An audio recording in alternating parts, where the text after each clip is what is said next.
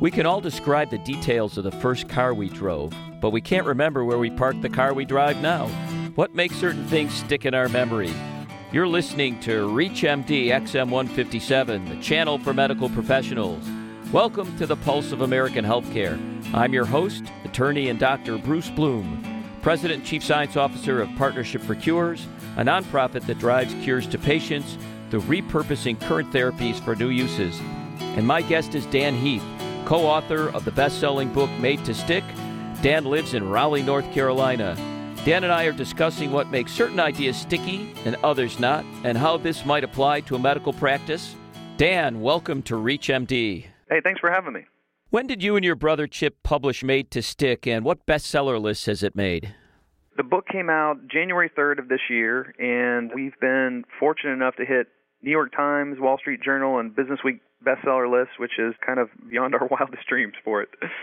How did the two of you get this idea, and what background do you have that makes you experts in this field? Well, my brother and I came from very different places. He is a professor in the business school at Stanford, and he'd been doing some very interesting research on the marketplace of ideas and how fundamentally unfair it seemed. We all have this illusion that when ideas compete, the truth wins out.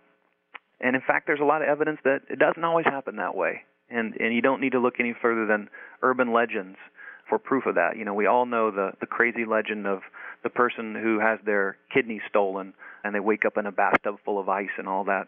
Great example of truth not winning out. That's a false story. I was coming from the education side of things. I had started a textbook company called ThinkWell, and our mission was to reinvent the way the college textbook worked. So we invented from scratch new biology books, new calculus books, new government books, with the hope to make the concepts more concrete, more interesting, more human in a lot of ways for college students. And so we were both approaching the same fundamental idea, which is, how do you communicate effectively? How do you make your messages stick? But from very different angles. And I think it was nice to have those two different angles as we collaborated on this. So what are the main concepts of Made to Stick? We've done a vast study of successful ideas, everything from Aesop's fables to proverbs to ad campaigns to lessons in school. And the great unexpected finding that we had was that all of these successful ideas, which are very different in content, share traits. They have things in common so that you can spot the same trait in a successful conspiracy theory as in a successful public health lesson. And so what we've done in our book Made to Stick is we've identified what those traits are. There are 6 of them. And we show people how to use those traits in their own ideas. So one example, one of the traits is unexpectedness, which is associated with grabbing the audience's attention. And so if you think about an urban legend like you only use 10% of your brain, the real heart of that urban legend and the reason why it's sticky is because it's unexpected. We never would have thought we only use 10% of our brain. And of course it's false. But it circulates because of that. Now, from an everyday standpoint, what that coaches us to do is when we're making a PowerPoint presentation, it's very easy to frame our language in a way that just seems like common sense. So many times I work with organizations and see presentations that just seem like the same old organizational speak. And what we know from the study of sticky ideas is if you want to get people's attention and get them to remember your idea, you've got to show them what's the uncommon sense. What is it that you're saying that's different from what they've learned before? Because if you tell someone common sense and it sounds exactly like what they already know, why in the world would they spend the energy to remember it? That's what the book is all about, helping to coach people how to make their ideas more effective by using these 6 systematic traits. And you use the acronym SUCCESS without the last S as a mnemonic for remembering what these 6 principles are. So I've read the book and I remember. So the first one is simple. To me, that seems like one of the most difficult things to do. Tell us a little bit about making an idea simple. You're exactly right. It's the hard one of the 6. And the reason it's hard is because what we mean by simple is prioritizing, not dumbing down. It's not about creating sound bites or using monosyllables. It's about choosing between the ideas you need to get across to respect the bandwidth of your audience. And so an example is in the 92 presidential campaign, Clinton was a candidate who had positions on all sorts of different issues, healthcare, the economy, trade, everything in between. But in a campaign, you've got to be focused. You've got to keep discipline on your messages. And so Carville famously challenged the campaign one day. He wrote on the campaign whiteboard in headquarters, "It's the economy, stupid." And that was a reminder to them that, look, We may have opinions on lots of issues, but to be effective, we've got to be simple. And the core issue in this campaign has got to be the economy.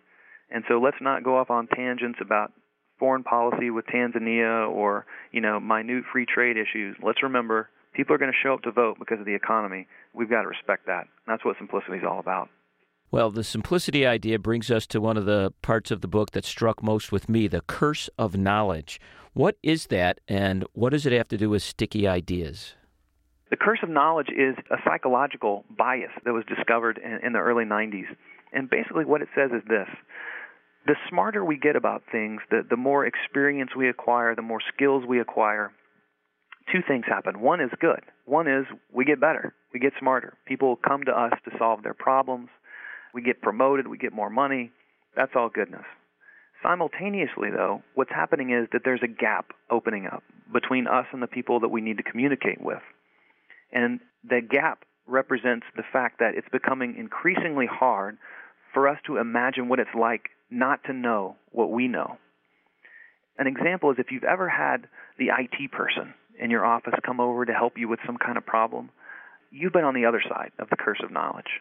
So you just want to know what button to click, right? And they're concerned with back-end databases and OS and IP addresses, and none of that makes any sense to you. You just want to be able to click a button. Well, guess what? The curse of knowledge thrives best in atmospheres where there's lots of technical knowledge, where people stay around colleagues with similar levels of knowledge for lots of years, and where there's lots of kind of specialized vocabulary. That sound familiar to any of the listeners out there? Absolutely, and if they've just tuned in, they're listening to the Pulse of American Medicine on ReachMD XM 157, the channel for medical professionals. I'm your host, Dr. Bruce Bloom, and I'm speaking with Dan Heath, co-author of the best-selling book Made to Stick, about how these concepts might work in a medical practice. So let's follow up on that and take you right to a doctor talking to a patient. You just described the medical setting where we spend all our time with our colleagues. We get incredible amount of knowledge and we use all sorts of technical language to describe it, and then it's time to talk to our patient about what their treatment options are. So how would we use the made-to-stick principles to make these conversations work better for our patients? I think the IT person analogy is actually a helpful one for this. So imagine that you do have a problem with your computer. You call over the IT person. Now, they know a lot of stuff that's going to help solve the problem for you, just as doctors do. But it's not useful for them to explain the problem in terms of their expertise, because you can't possibly catch up to their level of knowledge in the scope of one conversation. So what they've got to do is meet you on your terms. What do the users of a computer understand? They understand programs. They understand clicking buttons. They understand, toggling between programs. What they don't understand is any of the underlying infrastructure. And so if you're going to be an effective IT communicator, you've got to filter your ideas and put them in the concrete terms that your audience understands.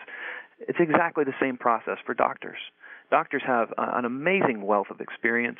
I mean, just your schooling alone for a decade plus whatever experience you have on the job, there's no way you're going to bridge that gap in the span of a conversation. So the way to handle it is put your advice in the day-to-day terms of your patients. And I think lots of doctors do quite a good job of this. They ask questions you can understand. Has your heart been beating fast? Does your head hurt? When I press here, does that cause pain? That's exactly the right approach. I think when it gets complicated is when you start to explain what the ailments are, what the diagnosis is. And I think you've just got to remember that, a lot of people don't even have the most rudimentary understanding of how their body's parts fits together. And so you've got to be very conscious of kind of remembering what it was like when you first went into medical school, not knowing where the pancreas was, and trying to translate that into terms that a patient can get. So let's run through each of the 6 principles of stickiness and see how this might apply to these doctor-patient conversations. So we sort of covered the first one, which is simple. So you're talking about using simple language, simple concepts, asking simple questions. Do you have examples from the book where this is really important, simplicity? Simplicity is really important for any idea. It's the one absolutely essential element of stickiness. And for useful simplicity, think of proverbs. Every culture has a set of proverbs like a bird in hand is worth 2 in the bush. There's some version of that exact proverb in virtually every language. And what proverbs do is they encode a huge amount of information and moral guidance into a very short, memorable phrase. And that should be our aspiration for simplicity. It's not that we're dumbing down like a soundbite. It's that we're trying to find ways to encode big truths into short phrases, just as Proverbs do. And the second concept is unexpectedness. And where might this apply in a conversation, for example, where a doctor's telling a patient, if you don't lose weight, you might end up with a heart attack? I think in a lot of cases, unexpectedness is intended to grab attention. And so in a lot of cases, I'm not even sure a doctor needs to worry about this one because I think you do have your patient's attention. I think it's only in the lifestyle situations, like the one you brought up, that it might be relevant. And I think, a lot of people have a kind of blasé attitude about diet and exercise. And so I think if you had access to some findings that made it clear, look, I remember the famous statistic that was publicized 8 or 10 years ago that, every cigarette you smoke takes 7 minutes off your life. And I think that has some serious statistical flaws as a principle, but it's a great example of unexpectedness. It's a great example of how to kind of shock someone by saying, look, these are not little actions you're taking. They're potentially life-threatening actions that you're taking. Well, credibility is probably not an issue for most doctors in their communications with patients, but what about concreteness? Concreteness is huge, and I think this is where doctors could perhaps benefit the most. Just think of the way that you've learned in diagnosing patients to do things like, you press on their chest. Does this hurt? Breathe in. What do you feel when I do that? That is all classic examples of concreteness. And concreteness just means putting things in sensory terms, things that people can visualize, things that people can experience. And so the opposite of concreteness is abstraction. And a lot of times I tell a joke on doctors. I flash up the words idiopathic cardiomyopathy. Probably people listening to this know what that means. Most people don't. And so I explain it for them. I say, well, cardiomyopathy means there's something wrong with your heart. Idiopathic means we have no clue what it is. And that's a great example of an expression that is fundamentally non-concrete. Idiopathic cardiomyopathy means a great deal to a doctor with 10 years of training, and it's completely opaque to a patient in an office.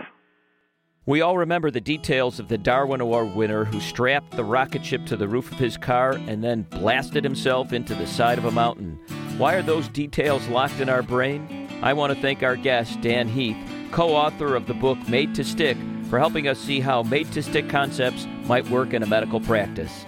I'm attorney and Dr. Bruce Bloom, President and Chief Science Officer of Partnership for Cures, a nonprofit that repurposes existing treatments for new uses. You've been listening to the Pulse of American Medicine on ReachMD XM 157, the channel for medical professionals.